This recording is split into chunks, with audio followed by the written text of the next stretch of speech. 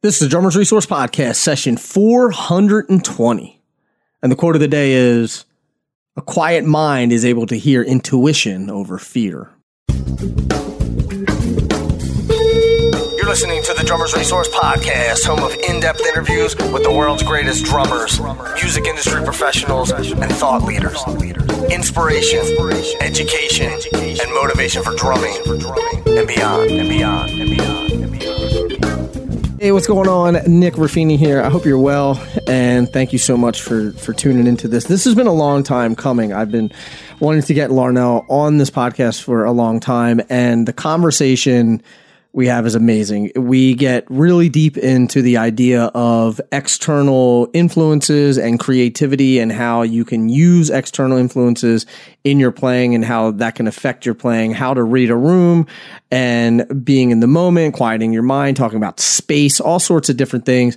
And Larnell has a great way of explaining these concepts because that's what they are. They're concepts. They're not like specific things. And I talk about it in this episode about how it's not a specific thing that you can learn out of a book. It is more conceptual. It is more of a practice, meaning like a mindfulness practice or a meditation practice, something like that. But Larnell does a very good job of talking about how you can tactically go into the practice room or go into your everyday surroundings and start learning these different skills. So an amazing conversation with an even more amazing drummer. So I am stoked to have him on this podcast. So let's not waste any more time. Let's get into it with the one and only Larnell Lewis.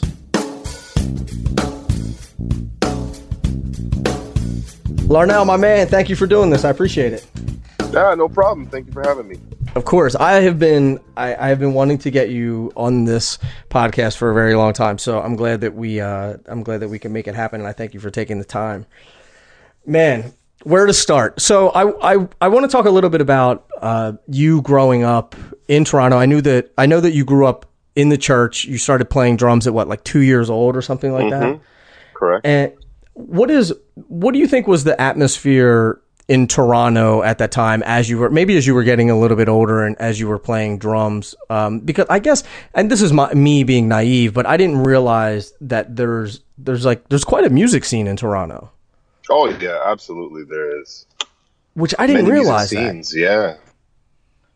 So what was it like for you because you play so many different styles of music. So when you were coming up, were you just playing in the church? Were you only playing gospel music? What was it like for you? Yeah, growing up, my dad was a musical director at the church, and he was into a lot of different styles of music. So he would make sure that, we would touch anything that was Afro-Caribbean, right down to funk, maybe like a bit of country. Like we would mix it up, and especially for churches in Toronto, in my area, they are of Church of God, specifically the denomination. You'd find that there was heavily, Caribbean influence, like a lot of people from the West Indies as pastors, and their congregation were mostly people from the Caribbean. So, you'd want to play on a lot of calypso and a lot of reggae and a lot of soca, a lot of, whatever the other rhythms are from that Caribbean scene. You'd want to infuse that into maybe some of the hymns or some of the choruses that we would normally play. And so stepping away from that a little more, my dad, knowing I was really into drums, wanted to challenge me a whole bunch and push me as far as I could go. He would just bring other styles, and we would go to church, on an off day and just work out different patterns, and we would just jam together and make sure that I got all the cues and that he would just let me know what it was, and we hit the tune, and there it was. So definitely School of Hard Knocks, but learning through my dad, infusing a lot of different styles when I was younger, at least into the music at church. It's interesting that it seems like there's always two different stories. So there's either someone like you who grows up and you're playing both secular and non-secular music. And then there's other people where it's like, no, you're not playing any secular, nothing. Like you're going to play gospel, and you're going to listen to gospel, and you are going to play gospel, and you're going to listen to gospel. And so there's a lot of guys who I've interviewed that they're like, there was no like jazz and funk and fusion and all that kind of stuff in the house. Yeah. I mean, there was a minimal amount of that for me. Like, for example, Ella Fitzgerald had a Christmas album that we listened to every single year. But then there was also George Strait, you know, and my mom loving country music. So when it came to, you know, me owning a stereo, like if I was playing Busta Rhymes or something like that, they would just come in and lock it off and say, you know, you don't want to be listening to that. What if you die in your sleep and you got that playing? And like, it just, they're totally going. You're like, what's wrong with Busta Rhymes? I like Busta Rhymes. You know, like, yeah, like this, let's have it. You know, he's Jamaican, he's of Caribbean descent. Let's, you know, but he gets a pass. Yeah, he can get a pass. But no, like it was definitely strict. You know, and we weren't a very high income family, so even access to videos or DVDs or tapes or books, stuff like that, I didn't have that. So that's where a lot of my dad, you know, really challenging me and pushing me to be as creative as I could be with whatever I could get my hands on. That's pretty much where it started. But I am familiar with that story. It's a little looser, but it's pretty sort of at the same time. Sort of the same. Yeah. Yeah. So was there a ton of music being played in your house, and you know, when you're coming up, was it just something that you sort of toyed around with, or were you serious at a young age? Well, music goes back to my great grandfather, and I have a memory of myself, my dad, and my grandfather jamming a couple of years before he had passed. And so he was playing violin, my grandfather. My dad was on keys, and I was on a little practice pad set. I think I was maybe about 7 or something like that. And so instruments were always around. My dad's a multi-instrumentalist, and my mom sings. They had a band together. Actually, I was sleeping in the bass case when I was at rehearsals, you know. I've heard that story before too, not specifically with you, but like other people would be like, yeah, I would like, you know, sleep in front of the bass drum or something. Like, what? Yeah. I mean, you know, I don't remember, but I'm pretty sure it was a comfortable bass case. Yeah, I'm sure. Like, was it a bass drum case or a bass case? Like a bass guitar? Bass guitar, man. Bass guitar, Fender. Oh, man, they have like the felt and like it's all plush and everything. I feel like I could sleep in a bass case now. I know. I need a pretty large one now, though. Right. But so what were you, like it was. No, go ahead, I was just gonna ask what you were like as a kid. Were you a good kid? Were you a bad kid? Were you into other things than drumming? I'm trying to get a picture of you as a kid. I was quiet. I was a math geek. I was all about music and basketball. Down for the hang, not interested in trouble. As soon as it came up, I would just say, all right, I'm out of here. Because I know who my parents are. And I got to go home to them. And I don't want anything getting to them before I get to them, message-wise. So, right. You know, but yeah, I was pretty chill, you know. My brother, and you could talk to him. He's got a funny story about us growing up. He's actually a drummer as well. Yeah. I've heard you talk about him before. Older brother or younger brother? Younger brother. Interesting. Yeah, man. So how do you think that you influenced him? Because I know I have an older brother. My brother is 6 years older than me. Coincidentally, when you were talking about Busta Rhymes, I was thinking like I got into hip hop because my brother got into it, but I was listening to like all this hip hop that, you know, like I started listening to Eric B. and Rakim, but I was in like 2nd grade, you know, and people were like, where are you but it was my brother that was feeding all this stuff to me. And did you do the same thing with your brother? Were you like, have you hipped him to different stuff as you guys were growing up? Oh, absolutely. I mean, what's the age difference between you guys? 2.5 years. 2.5 years. Okay. So we were just joined to the hip. It was the closest thing to a twin. You know, and before my sister came along, of course, she's 8 years younger than I am. Okay. So you're the oldest? Yeah. Yes, I am. I gotcha. And so, I mean, you know, passing music to him or having conversations about music, or, you know, we would have a tape recorder. My parents gave us this, you know, one of those double deck cassette recorders. Mm-hmm. You listen to radio, play whatever you want, you know, dub tapes over. Yeah. And we found out one day there was a microphone on it. And I can't find those tapes now. But what we used to do was we used to just find just video game music and play it in the background and just pretend maybe it was a newscast or just super creative, just whatever, just let our imaginations run wild, or make up songs and make up little skits. You know, it would have been, what would it have been like? It would have been like hidden tracks on an album. Right. You know what I mean? So man, if you could find those now and put them on your records, you know. Oh my gosh, that's gonna take a lot of digging for sure. But yeah, no, we would do all that kind of stuff.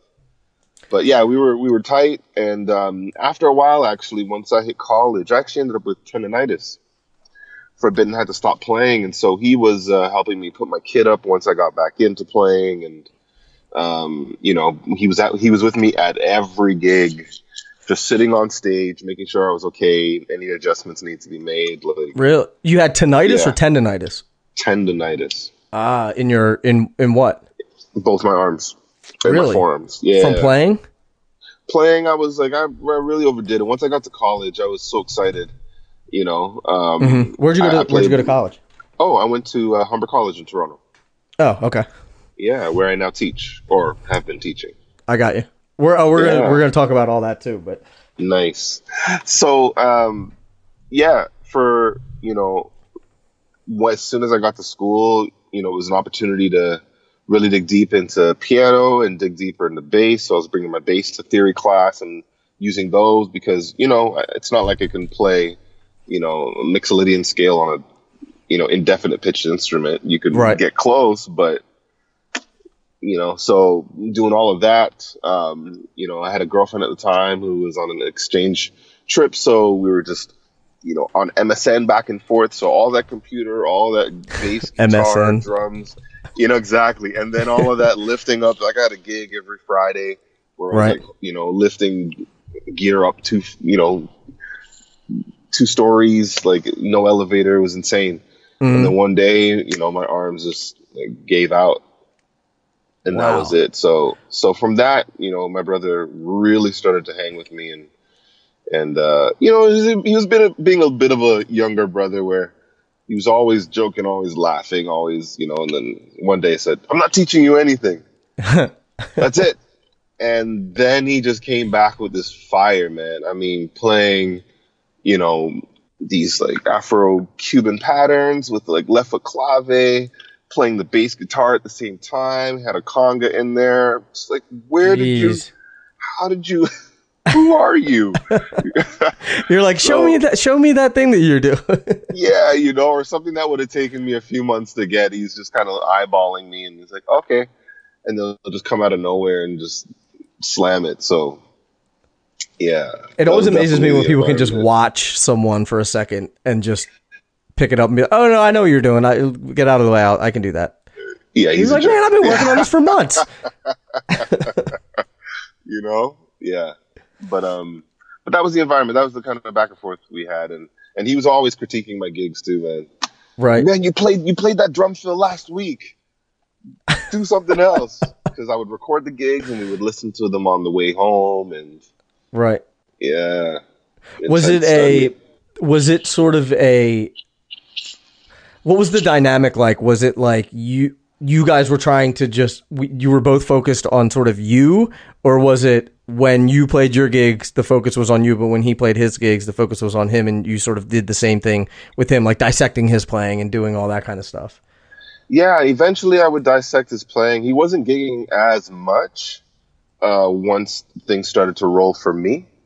And so when we had our conversations, it was just talking about the attitude in music and talking about the energy in music. Because to sit him behind a kit at the time was a little difficult. So, if there was a lesson to be learned in anything particular, or he'd ask questions and I would just go through it, and his instincts started to really kick in, just seeing it, being as close as you could get without actually playing the drums and being at the rehearsals and understanding everything. So it eventually just became about him and building his mind up and building his business sense up. And just getting him to understand what the scene was about, how to maneuver, And then he just started to take off, and he excelled really quickly, and he's on a great gig now, you know? Nice. Yeah. Nice. You'd mentioned how we were talking about how you would make these skits and record all these different things. And I've had these conversations before with people who did the same thing. I did the same thing when I was younger. We did, skits, film videos, did skits and all that kind of stuff. And I think it's that creative sort of itch that we have as musicians, as creators. Outside of drumming, I know that you pull a lot of creativity from different areas, and you talked about the energy of drumming and things like that. Where else are you pulling energy from? Where else are you pulling creativity from? And how do you get that into your playing? Like I understand, when we talk about going and seeing a beautiful mountain range and you're like, oh my God, this is amazing. I'm so inspired by this. How do you take that then and incorporate it into your playing? That's a great question. Let's see if I can unpack it. So I would say for me, the way that I translate things that happen around me, there's movement, right? So for example, if I see somebody walking with urgency, you might relate that to being a little more on top of the beat and maybe changing your form. So, the sound is a little more rigid. There's actually mimicking the gestures that people have and seeing what kind of sounds that draws out of the drums. There's also the idea of, seeing a full picture. So you're not just seeing a person, now you're seeing a person in an atmosphere. So, a certain kit piece could, maybe mimic the energy or gestures or the motion or the attitude of said person. But then there's also that relationship to their environment. So maybe it's really serene and relaxed and, bright, sunny day, so you got those kind of colors happening on your kit, whether it's a cymbal with a sizzle, with rivets in it, or like you're rolling on a crash with a mallet, or you're playing mallets on the drums. And then you have this contrasting sound, which is really harsh or aggressive using a stick or something like a brush or some other kind of striker that you can get your hands on. So using, that picture, that image to, again, create a certain kind of sonic picture of sounds against each other and being layered against each other. When you think about conversations between people, back and forth, that power struggle when, someone's being really intimidating and then, the bully is being bullied, and then it gets flipped. So you think about that and you say, okay, well, something is being really aggressive and then all of a sudden this other thing takes over. So what that shift feels like in that conversation when the needle kind of starts to go midway and starts tipping the other way. I'm really conceptual, so let me know if it's going like too far. But I am loving this.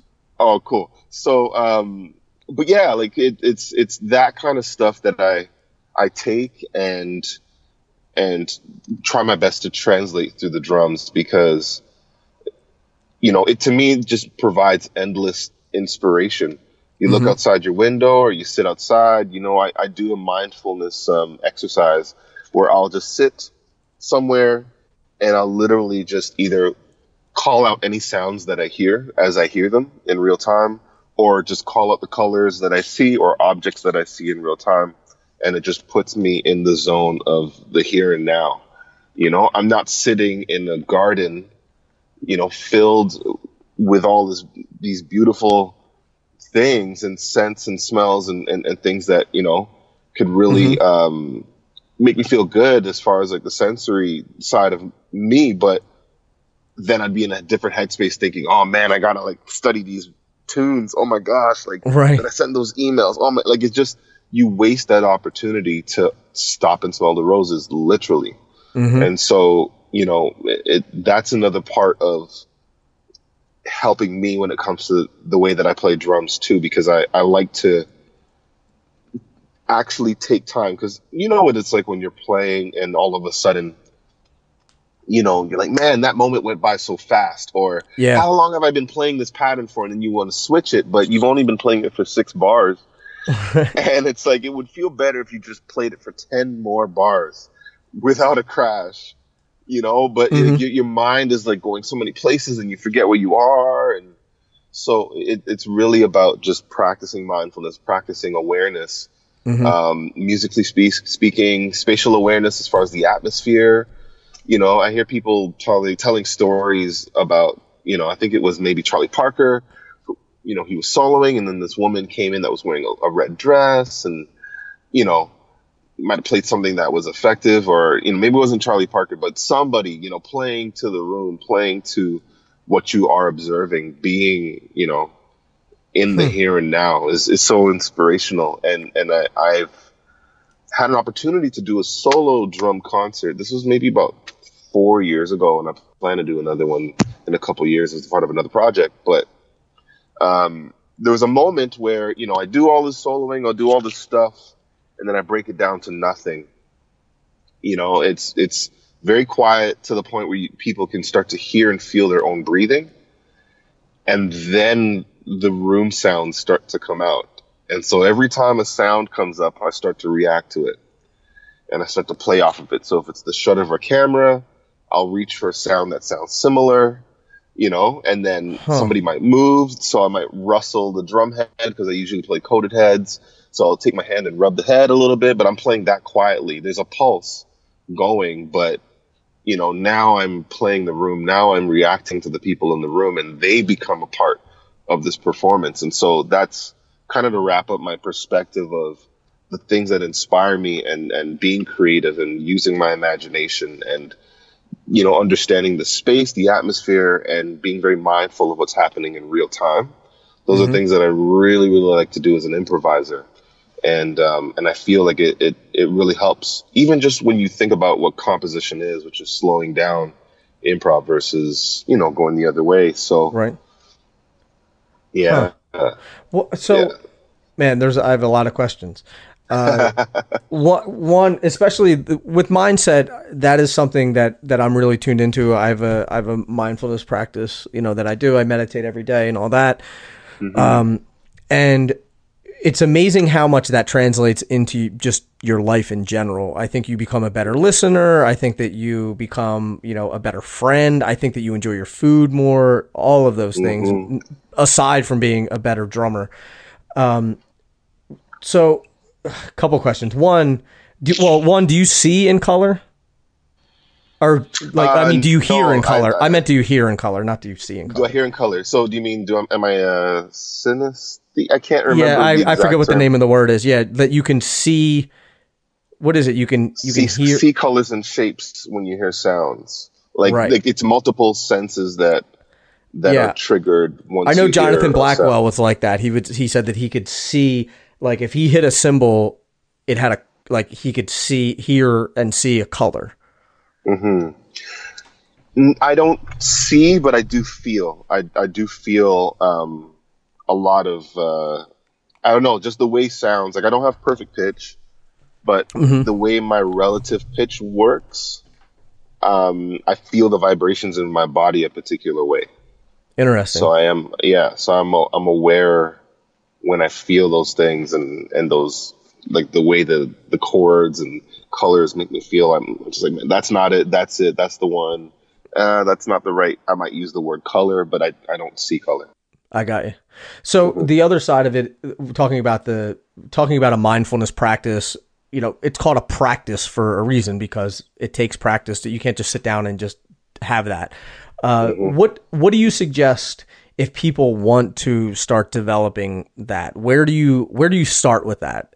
Like getting from 0 to 1, because it's easy. I always say this, like, conceptual things are the things that are so interesting to me because they're intangible, right? You can't just sit down and work out a page 37 out of a book until it gets to 220 beats a minute, right? And now you're like, now you understand this and you can feel this concept.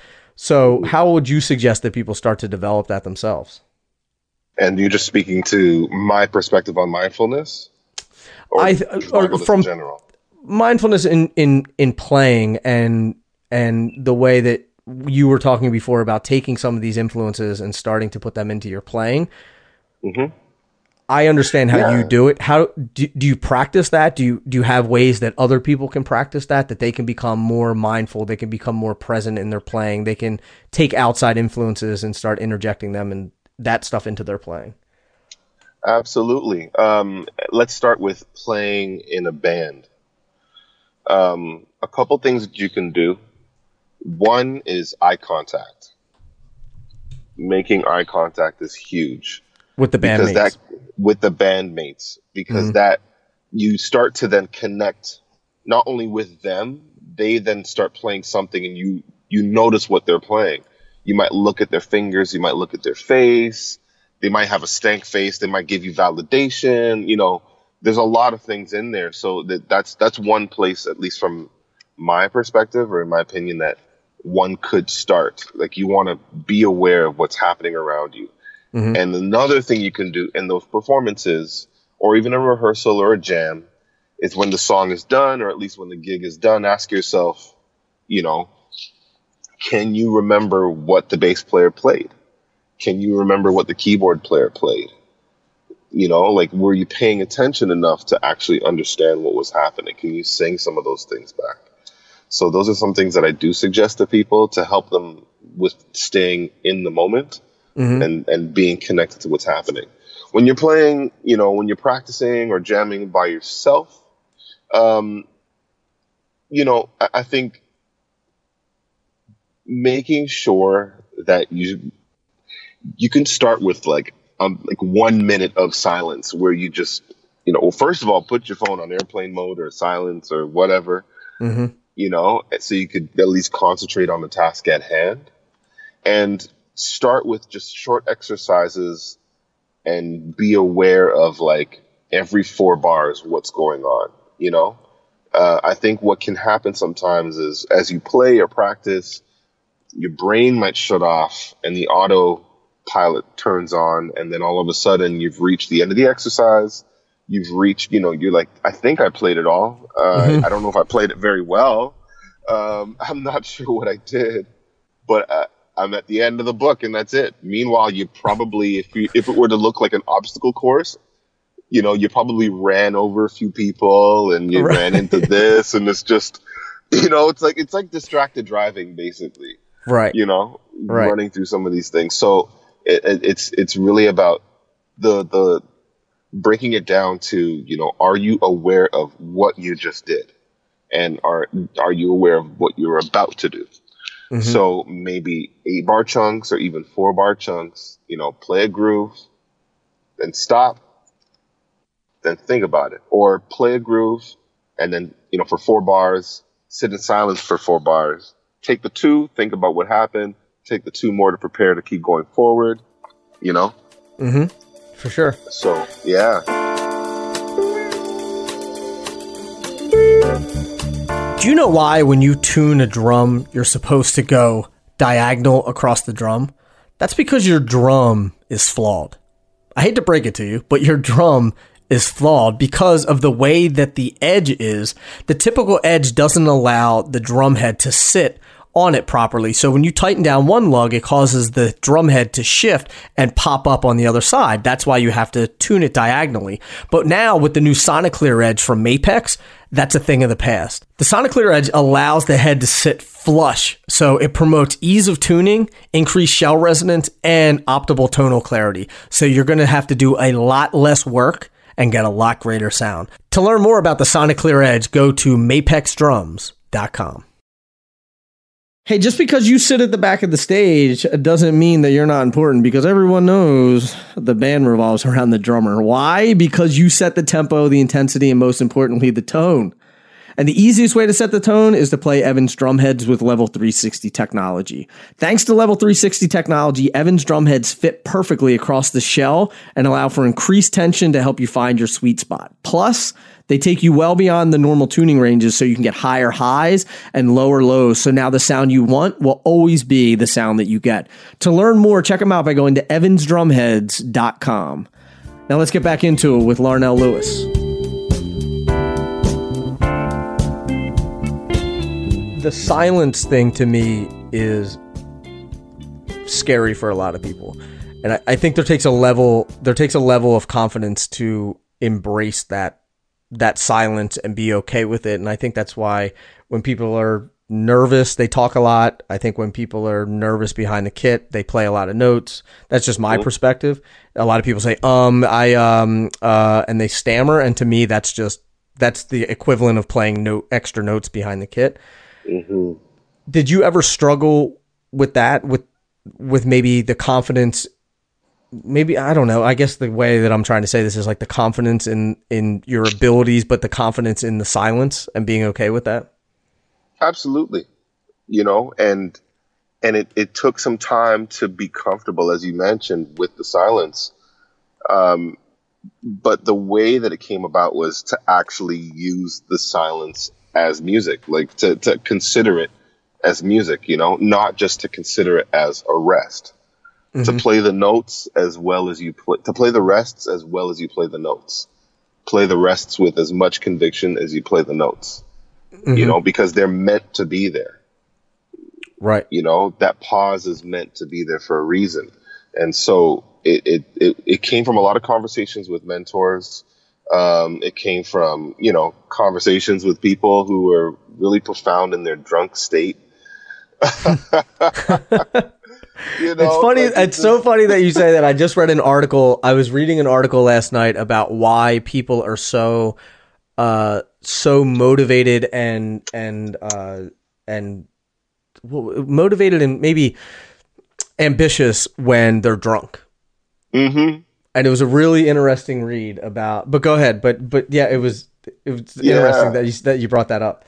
Yeah, no, man, it's they what was it? What did he say? I remember we were celebrating. I guess it was like the end of a performance at the college at Humber, mm-hmm. and this guy was really happy. He was really drunk, and he just came. He's like, "Man, your groove is just like, man." And he's like, "Yeah, a lot of people don't know, but it's about the space between the notes." And he just starts clapping in this really slow, exaggerated way. And he's like, "Do you feel that? It's that space, man. That's the groove right there." Yeah. Like, you know what, happy drunk guy? You're right. You are absolutely right. Yep. And, also following other musicians like Victor Wooten as well, who's definitely someone who understands mindfulness and understands using space, understands translating mood and changing the atmosphere, from front row to back row of an auditorium or, whatever the performance space may be. He's someone that definitely observes space and silence and respects it and uses it to his advantage. And so that's another person that influenced me when mm-hmm. it comes to that kind of stuff, for sure. And what's that saying? The person who, what is it, like whoever the loudest person in the room is usually, the most insecure and like sort of the person who is trying to prove something. Yeah, no, I mean, I've heard many versions of that. Like it's people trying to assert themselves, by making noise because they don't feel comfortable about their position. So they need to yell, mm-hmm. what their name tag says or right. what their title says and make sure that it and enforce it as much as they can. Yeah, for sure. Right. And I think on every level, we all have this imposter syndrome, like one of these days, everyone's going to find out that we're a fraud. And I don't know if that's what it is with playing, where especially younger players and less experienced players feel like they have to play all these notes because they have something to prove, because they don't want people to, quote unquote, find them out and figure out that they're just up there faking it or that they're a fraud or something like that. Do you think there's any validity to that? I think so. When it does come to that perspective of, the fake it till you make it, but I haven't made it, so I'm still faking it. But when I make it, am I still faking it? Have I actually made it? Right. Mm-hmm. Have I made it to the platform or have I made it to the skill level? Which one is it? So I think there's definitely validity in that perspective of if you're speaking to the fear of, not having it all together, but being at the level where it's expected of you to have it all together. and then trying to make up for it, like adding a whole bunch of like unnecessary condiments to a sandwich or whatever. Right. Because there's not much meat going on in there, right? Like, or making the bread Yeah. really huge and saying, here's a nice big sandwich and there's like nothing in the middle. So, Yeah. so I definitely, I can see that being a thing for sure. Mm-hmm.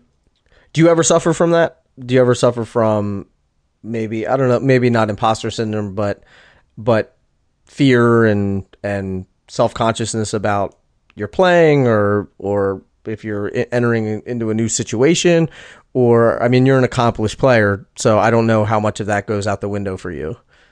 Oh no, definitely experience it. It's not something I talk about very often, but it's actually, I do in clinics or in conversations with younger musicians because they need to know it's real. Mike Right. Johnston mentioned something that was really cool, and I don't remember what video. I've only met the man twice, Mm-hmm. but he held up a drumstick, and he said that, think at the end of the drumstick, the butt end of the stick is where you are in your drumming, or where the day you started drumming, and at the tip where the beat is the greatest drummer that you consider to have ever lived and ever played the instrument, to ever be in the game.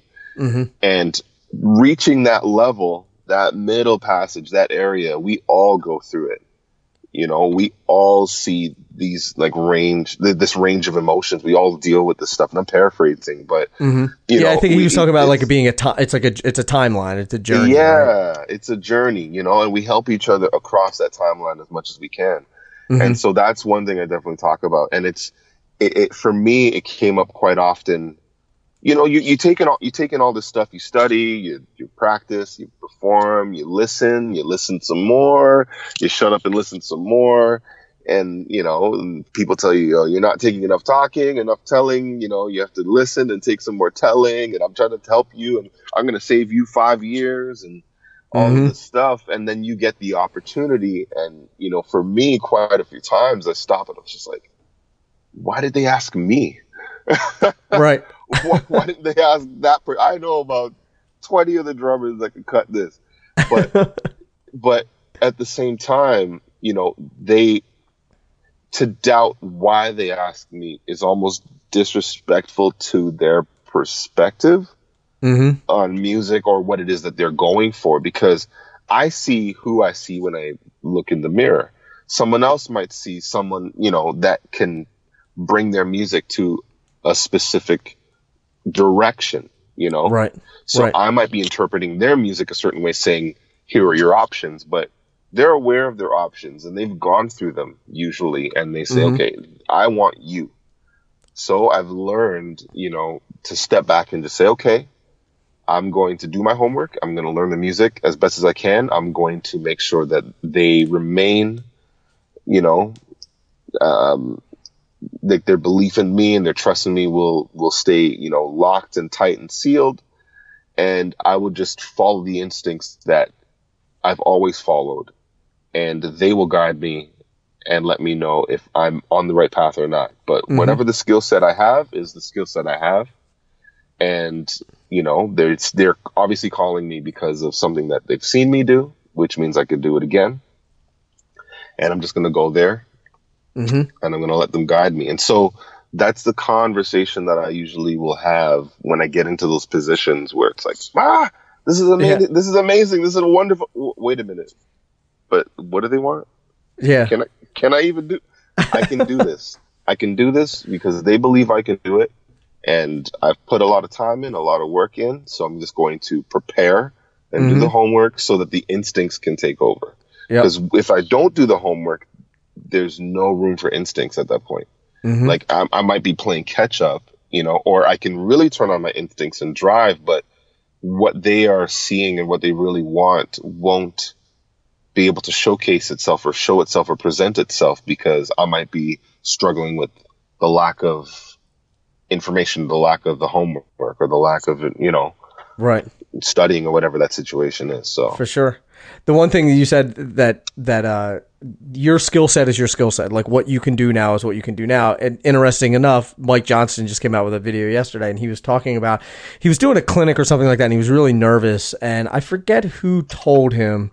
It may have been like, I don't know, like Dennis Chambers or somebody, but he was like, I don't remember who it was, but they said, look, Mike, no one can out Mike Johnston.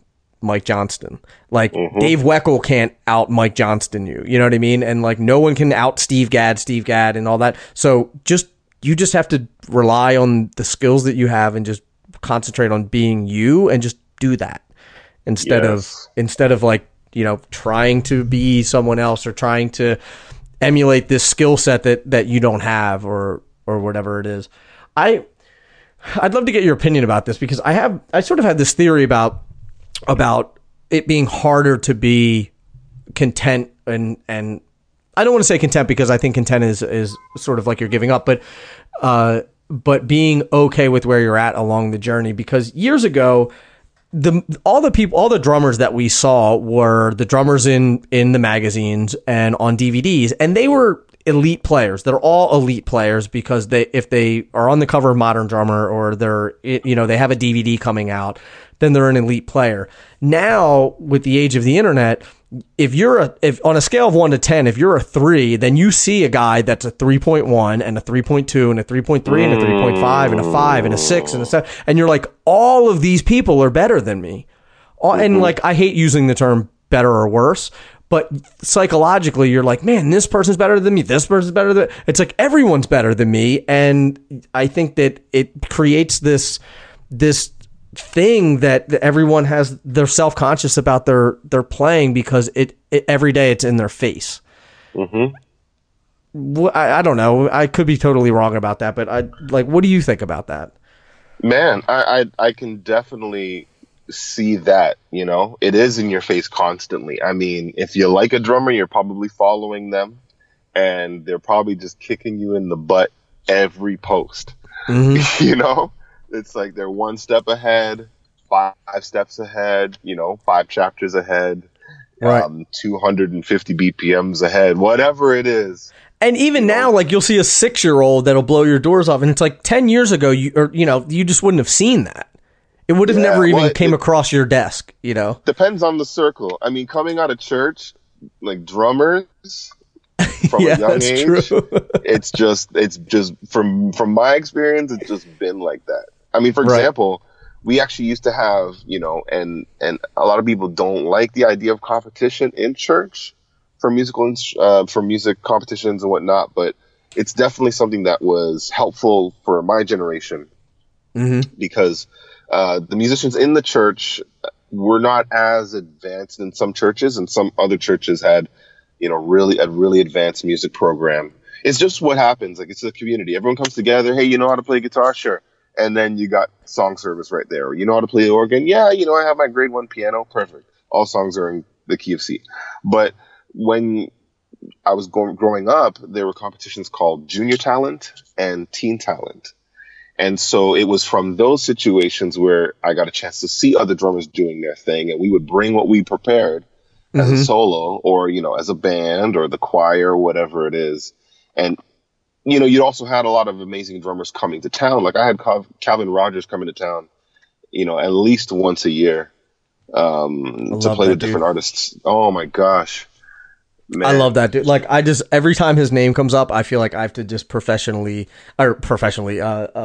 just mention how much I love that. Like, the guy's just like, he's the greatest dude in the world. He's like an amazing drummer and just an amazing, kind-hearted dude. Like, he did something for Drummers Resource and he was supposed to get paid for it. And he was like, you know what, man? He was like, I'd rather you just take that money and donate it to someone who needs it. Man. Like, I can't say enough. Sorry. Every time his name comes up, I just have to like publicly declare how much I love that dude. I am okay with that because I love him too. I've been watching him for so long, you know, and just his energy. Like, I remember the first time I had seen him play, it was a live concert.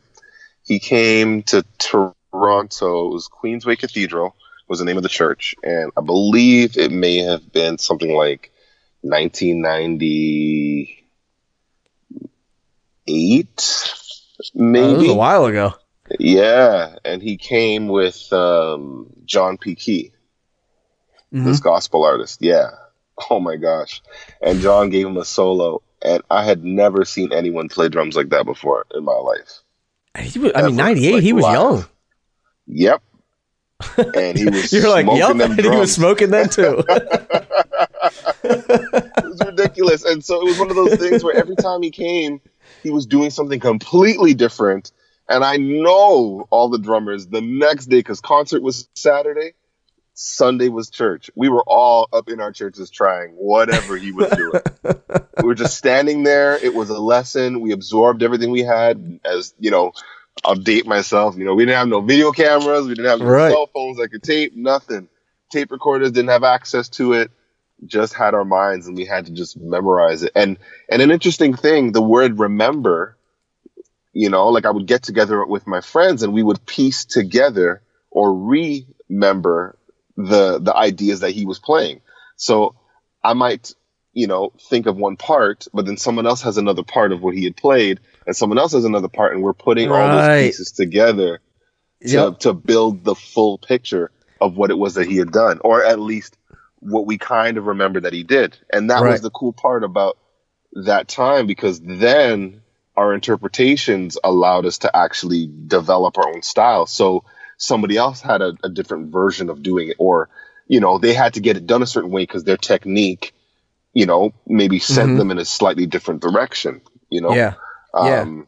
Man, these kids don't realize how easy they had it, man. The struggle was real back in the day when you had to try to figure something out, you know? I think, but I think that, like, that created a lot more deep learning, because you couldn't learn 87,000 things because you didn't have the brain capacity to have it all in there. Because now you can just access it, you know, like you have it on YouTube or whatever. And it's still a different thing. Like it does, like you mentioned, it does present a different set of challenges now. So you say, you know, it was harder to retain and to, you know, piece together and to execute something that you might have seen happen once, maybe twice, maybe over the course of a night. And you go back and you work it out and you're like, I think it was something like this. But then for the people who have access to it, you say, okay, well, there it is. So what are you waiting on? Go and get it. And then pressure now, like you mentioned before, shows up where it's like, man, there's that person who actually got that lesson. They actually watched that Drumeo lesson. They actually got that lick. Or, oh man, they must have seen that Instagram video. Okay, they got that too? How did they get that? Man, I got to get it. And then it becomes this thing of, you know, why people are starting to acquire or learn or pick up stuff and pick up drum fills, and the pressure that they're putting on themselves to learn the stuff. Not so much, you know, I mean, sure, they want to try it, but maybe there's a slightly different type of pressure, you know, which presents other challenges, as you mentioned, you know, where you are maybe not believing in yourself as much, or it's in your face every day. So what you feel about your playing and what you have as a skill set, you just constantly wake up, you know, feeling like, man, I'm just not enough, you know? Right. Insufficient grooves, insufficient fills. It's like, it's just, everything. Yeah. And it's rampant too. Like it could be like, depending on what account you fought, like it's like you see somebody playing drums and you're like, oh my God. And then you see like another guy walking onto a private jet and then you're like, oh man. And then you're like, this guy's like got a 6-pack and you're like, oh man. You know, it's like everywhere you turn, it's almost like you're not good enough. The interesting thing, I think there's two sides to this coin. I don't, you know, we don't have to belabor this point, but I think it's an interesting thing. The idea of if you took 10 drummers and put them in a room and put on an Elvin Jones record and let them listen to it, and then was like, all right, take what you heard, go home and come back in a week. And I want to hear like sort of your interpretations of what you heard. Or if you take 10 drummers in a room, set them down and have them watch, you know, have 10 drummers watch a YouTube video, let's say of you playing, right? I think that those 10 drummers are going to come back and there's going to be 10 guys who are playing like you. But I think with the Elvin Jones thing, they're going to come back and they're going to be 10 guys sounding like themselves who have an interpretation of the things that they heard Elvin Jones do. Yeah. For sure. There's not as much information to absorb. So you're missing, the physical aspect of how he might be approaching the drums, or maybe thinking about like watching him and just saying, oh, I can assume the kind of like his velocity, like how he's coming at the drums. So if I come at the drums at that kind of, with that energy or that pace, if I dance like he does, there's so much more information in that, in a video, Mm-hmm. And do you think that's good or bad? Like, do you think it's creating clones versus the other side? The other side of it is creating, individuals who are sort of creating their own interpretation of what they're hearing. Yeah, I think if you let the program run itself, I love that. You will get clones. I think if people are of the mind that it is possible to become a clone, and that they need to be very specific about what they pull from that buffet of information, and not just consume everything, then I think you'll get different results, because people will be more intentional about what it is that they'll get, instead of walking out with a bellyache, Right. And I forget who said it, someone on the podcast, I think it may have been Ulysses Owens, where he was saying that he was like, there's some people that like, they can read all of this information. I'm paraphrasing, but he basically said there's, people can read all this information and then they can write a story based on that information, or there's the other people who just copy and paste. And he's like, I think there's a lot of copying and pasting going off. So they'll go and watch a video of you and they'll like, ooh, I'll take this lick that he did, and then I'll go watch a video of Brian Fraser Moore, and I'll take a lick that he did, Calvin Rogers. I'll take this Dave Weckl thing, and then now I have lick 1, lick 2, lick 3, lick 4, lick 5, and then I just copy and paste it into my playing wherever I feel like stuffing it in, whether it fits or not. Yeah, I mean that's great, because it really, what it is the question is, are you trying to write a story, or are you just trying to hand in, an essay? You know what I mean? It's like, right. Get your paper done, or are you trying to say something? There you go. Are you trying to say something, or are you just trying to get the paper done? It's true. It's that split, and I think in any facet of life, you could run into that dilemma, but you do have to be very intentional about what you're doing and pay attention to what's happening, because again, if you just let it run its course, it's very easy to slip into those traps, For sure. I want to switch gears a little bit and ask you about I look at your career and the things that you do, like you sort of have different arms of your career, right? So you're a clinician, but then you're also playing live with bands, you're teaching. Obviously, when you're teaching, there's a different agenda there, because you're educating.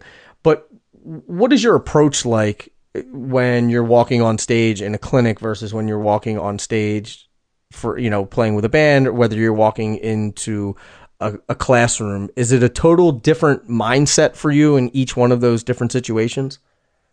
And the reason why I'm asking this, sorry to interrupt you. The reason why I'm asking is because I think that you do something that a lot of people don't do well. Is a lot of guys are really good on the bandstand, not great clinicians, or they're really good at being clinicians, but I wouldn't hire them to play in my band. And I think that you do all of these things very well. So I'm interested to hear how you've sort of mastered all three of those disciplines. Thanks, man. I definitely have not mastered them, but I'll say this for sure. The atmosphere, understanding it tells me a little bit of what to do. So when I am walking onto stage, like onto the stage to play with, let's say, Snarky Puppy, I understand the purpose of that moment. And the purpose of that moment is not only to play our songs, but to provide entertainment. And to provide entertainment for people who are coming from, a crusty job, or coming from an amazing date, or maybe that's date night for them, or, they are leaving a life moment that was really stressful, or maybe it's the first time they're leaving their room for like 2 weeks because they've been depressed. Like you never really know where they're coming from. And so to make sure that I am touching the drums from a perspective of, I'm here to play. I'm here to provide not only entertainment, but I'm here to express myself over this music. So that headspace, that energy is, it's not about me talking. It's not about me sharing. It's just me hitting go and just running, through the music. When I'm in the clinician mode, it's similar where it's, I'm playing the drums and people, maybe they wanted to show, they bought the tickets or whatever, signed up to learn something, but maybe they're coming from a different atmosphere or situation that day than they had hoped. And so it's similar to walking in to a gig, but I always change it from a clinic. I say, this is a hang, this is an open conversation, and I'm going to teach you some stuff, but I want you to feel free to speak your mind. And, I give them the opportunity to let me know how they feel about what I played. Like, I'll play a groove, then I'll play another groove, then I'll play another groove over maybe one section of a track.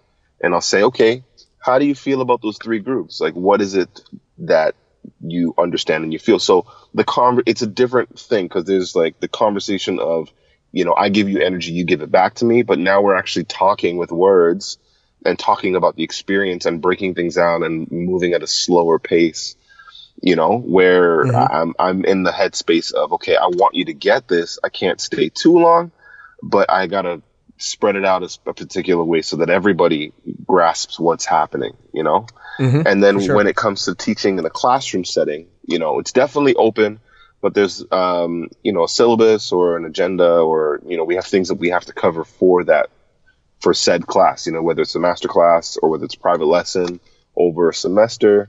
We got to get through it, but we can still slow down and observe how everyone's doing in that moment. If they want to talk about life, we can stop and talk about life, and then maybe quickly relate it to drums.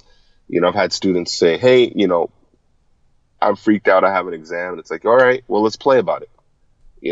Let's not talk about it. Let's just play that energy out. Like, let's play, and really get you centered so that you can let your instincts do what they should be doing, which is allowing you to flow through the information for the said exam.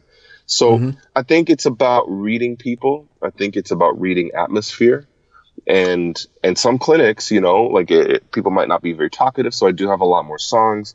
And sometimes they just want to talk, and I might get to one song, but there are a lot of questions flowing, and I'm okay with derailing the plan a little bit, because I feel like that might serve the moment better. So, what I think it is, to sum it up, serving the moment is what I would say is what it is.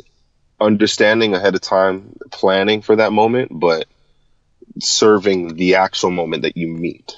And not the one that you have preconceived in your mind and imposing your plan on what's happening at that time.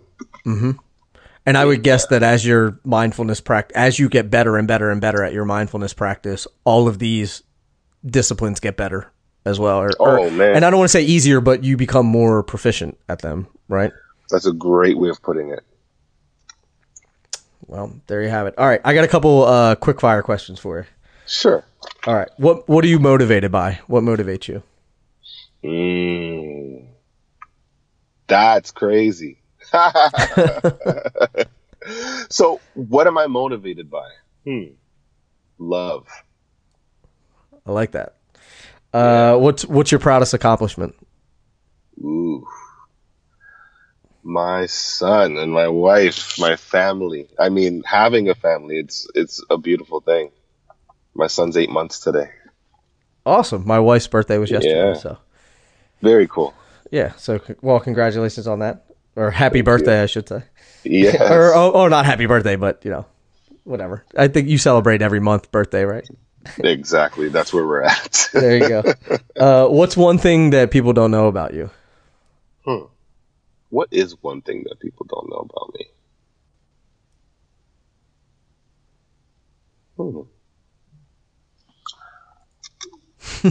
I don't know. All right, we'll skip it. What's one of your guilty pleasures? Oh, man. I was about to mention some food. Go ahead. Man, cheesecake. I shouldn't have it. I really shouldn't. I have a title of being the unofficial cheesecake tester of North America. There you go. So yeah, that's me. All right. Do you have any hidden talents? I could juggle a little bit. Yeah. Yeah. And cool. Can you juggle while you're playing? That's something I'm going to work on next. But a lot of people, according to my Instagram timeline, have that covered. Fair enough. Yeah. And so what does the future hold for you? What are some things that you still have yet to accomplish? Writing for an orchestra. That's hard, right? Oh yeah. But I've never tried it, but I know that it's complicated. Yeah. That's one thing. Orchestral arrangements. Well, you will get there for sure. Mm-hmm. Larnell, I want to thank you for taking the time to chat. It's been a long time coming for me. I've been wanting to get you on here for a long time, and you did not disappoint. The conversations about conceptual ideas, mindfulness, being present. I think a lot of times, man, that's a lot more important than, sort of the X's and O's and the page 37 out of the book, like we talked about. So, I appreciate you sharing that, but I also really respect the fact that you can eloquently speak about it and put it into something that the listeners can take away and start implementing versus just this like completely esoteric explanation that doesn't really help anyone. So thank you for that as well. Man, thank you for having me again. I love great conversation.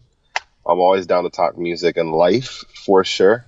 And I've heard a lot about this podcast, and so I'm definitely honored and happy to be, one of the people in the community on board with this. So thank you. Of course, it was my pleasure. And anytime you would like to come back, you are more than welcome, my friend. Awesome. All right. Thanks, Larnell. No problem.